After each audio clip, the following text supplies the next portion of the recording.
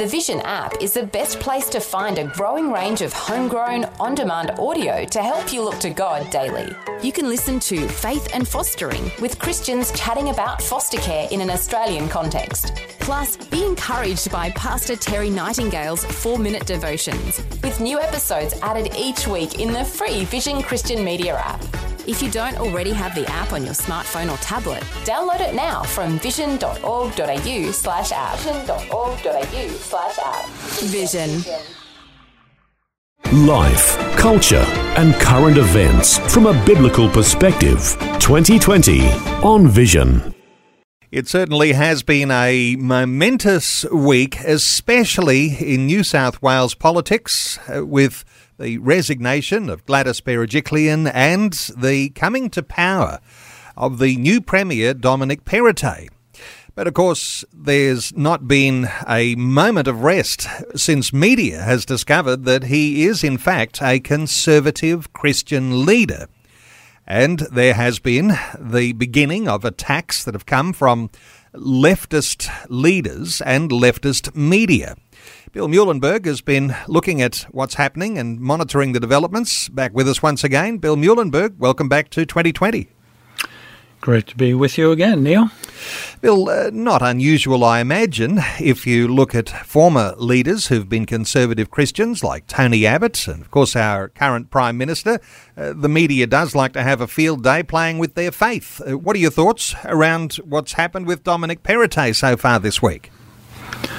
Yes, more of the same, fully expected. All the usual suspects, whether are ABC or all the other left media, leftist politicians, they're all, almost foaming at the mouth right now. This is the worst thing they can imagine. Here we got this guy, young, intelligent, bright, professional politician, but, he's conservative and he's Catholic.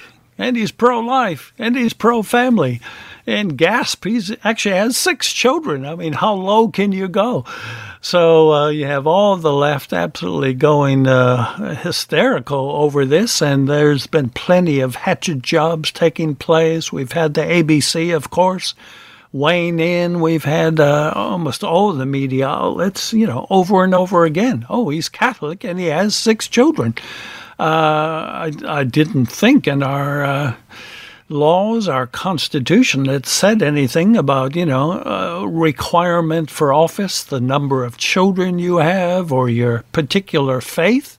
In fact, as far as I can tell, it says quite the opposite. Your religious belief should not be a requirement for those who can hold public office. So, once again, we have it's the hypocrisy of the left because they don't call out their own. If you have a religious lefty running for office or in office, that's no problem. It's only when you get conservatives and Christians, and worse yet, when they are conservative Christians. So you get the typical left-wing media, and whenever they make the reference to the new Premier, they use that in their descriptor, hard right Catholic with 6 children, as though that is an insult, or is it some sort of signalling to say to followers of leftist politics that you can't trust this guy because he's hard right and his values will influence all of his decisions as leader. It's like a signalling, isn't it, that happens in the media?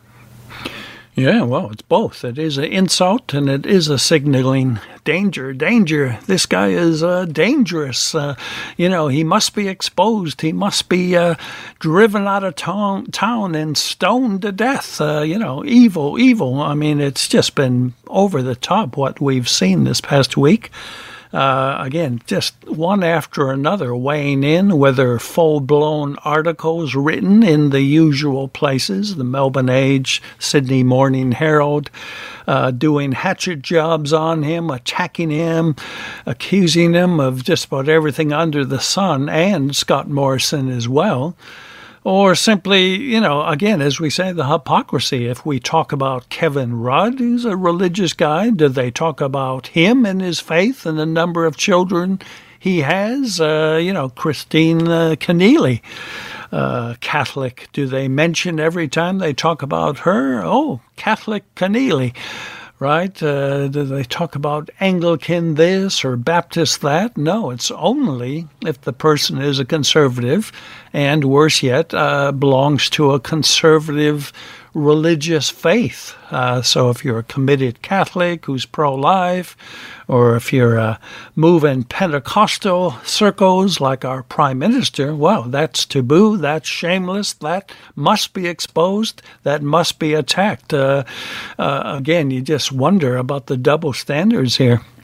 You have practicing Christians and you have nominal Christians, because there's an interesting contrast that you could develop here, and you've done so in your latest article talking about Dominic Perrottet, but you're saying that there are nominal Catholics who are at the head of parties and governments around Australia. One of those you identify as Dan Andrews, and identifying him too as one of the most anti-Christian leaders.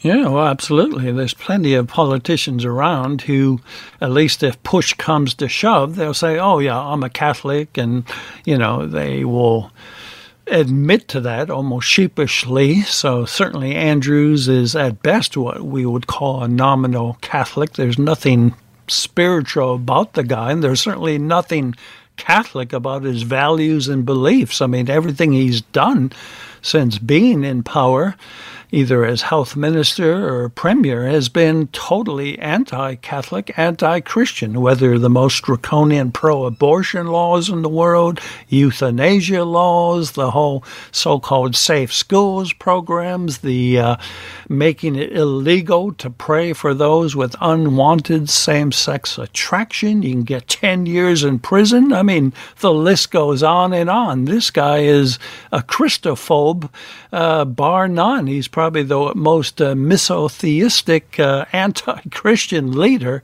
in Australia, if not much of the free world. And yet, again, he will have at least probably written somewhere on his CV or on his Wikipedia page, religion, Catholic. But nobody makes a stink out of that because he's the right kind of Catholic. He doesn't believe in any of the basics of his own Catholic faith. So he's fine. The media won't lay a glove on him. Again, won't lay a glove on somebody like Kevin Rudd, who's also of the left, Keneally in New South Wales. They can be as religious as they want, as long as it's the proper kind of religion, right? If you're a lefty in your religious views and political views, well, the more the merrier. But if you're conservative in your political and Christian values and beliefs, well, that's verboten. That cannot be allowed to stand. The right kind of Christian, the right kind of Catholic, and there are darlings in the media who are the right kind of Christians for those leftist views, and they get a pretty fair run. In fact, there are so-called Christians, and let's say nominal Christians here, who may be journalists or other politicians who'll be the biggest critics of the practicing Christian bill. Yeah, well, exactly. As I mentioned, there was a major hit piece, well, more than one, but one of the big ones I discuss in the Age Sydney Morning Herald was actually written by somebody who calls herself an interfaith minister. That's always danger right there when you start talking about yourself as interfaith, because that almost always means you're fully keen with Islam, Buddhism, you name it, anything and everything. It's just that you hate Christianity, especially the biblical Christianity that's out there. They're quite happy to pick and choose cafeteria style, those bits of religions that they like, but they want nothing to do with the core and crucial teachings of biblical Christianity. So yeah, the hit piece done today on Perrottet was done by one of these interfaith ministers, and on it went. These people are terrible. He's got 6 children, and he's against abortion, and he's got all these horrible beliefs, and went through a whole list, half of which are probably not even true. In fact, she attacks Morrison in the same article. So again, it's there's two different camps here. There's the religious types out there who are anything but Christian, and then there's the real deal Christian, and the two are quite distinct from each other. When you're looking at the difference, Bill, it's the authority of the Bible that seems to make the difference here. What are your thoughts about those who will hold to the authority of our Christian scriptures and those who will hold that either very lightly or not at all and even reject the Bible? Yeah, well, that makes all the difference in the world, doesn't it? That does determine who is the real deal. That separates the wheat from the chaff, the sheep from the goats. If you don't have a high view of Scripture, God's word to us, see it as his absolute unchanging word, well, what are you left with? You're simply running with the editorial policy of the New York Times or the ABC, right? Your religious absolutes become whatever the secular left is pushing at the time. So, of course, the left does not like those who take their faith seriously, certainly those who take biblical truth seriously, because it goes against everything they believe in, whether it's this interfaith minister writing these hit pieces or other politicians like Keneally saying, oh, I'm a great Catholic. I'm also pro-abortion, pro-homosexuality, you name your issue. In fact, if you want, I can give you quite an interesting story about all this. There used to be, of course, until COVID came along, the annual National Prayer Breakfast at Canberra, held every year at Parliament House. I've been to quite a few of these over the years, and I recall one episode, going back at least 20 or more years. We were at the morning prayer breakfast. I forget the speaker, but again, they're usually biblical Christians, and might have even been Margaret Court, who was speaking at the time. In the audience were about 1,000 of us, and one was a former Australian Democrat Senator, John Woodley. Now, here he was, politician, yet he was also a Uniting Church minister. Now, that should send alarm bells off straight away, and sure enough, he was pro-homosexuality. Every lousy leftist agenda item, John Woodley was in favor. Sadly, many in that particular denomination have been. So anyways, the speaker is speaking. John Woodley is there eating his breakfast. She started, if it was Margaret Court, talking about what the Bible has to say about homosexuality. I looked over, you could see Woodley was getting very angry. He slammed down his silverware, he got up, and he stormed out of the Great Hall of Parliament in Canberra. He couldn't stand hearing the Word of God proclaimed. He couldn't stand biblical truth when it came to some of his pet issues such as homosexuality. So this is another example. Nobody condemned Woodley, right, for being a minister and a politician at the very same time. He was the right kind of minister. He was the right kind of religious guy.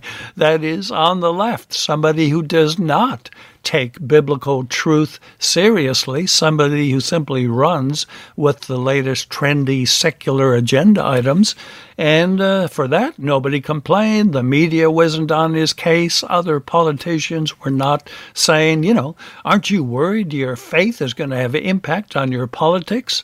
It's only when you're a conservative, then they start asking, isn't it Dominic Perrottet's faith? It'll have an impact on the way he runs things as Premier of New South Wales. So it's the double standards, it's the blatant hypocrisy we keep seeing over and over again. Well, this is the nation we live in, and there are some media outlets that go for giving their own imprimatur, to the right kind of religion that's allowed, and obviously not when the Bible is considered to be authoritative and front and centre to shape values.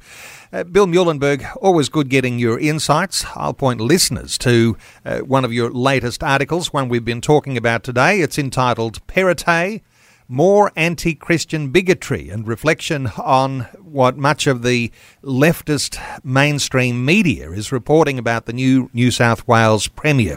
Bill Muehlenberg, thanks so much for joining us once again today. I'll just point listeners to your articles at billmuehlenberg.com, or you can simply Google Culture Watch one word. Bill, thanks for joining us today on 2020. Thanks again, Neil. Thanks for taking time to listen to this audio on demand from Vision Christian Media. To find out more about us, go to vision.org.au.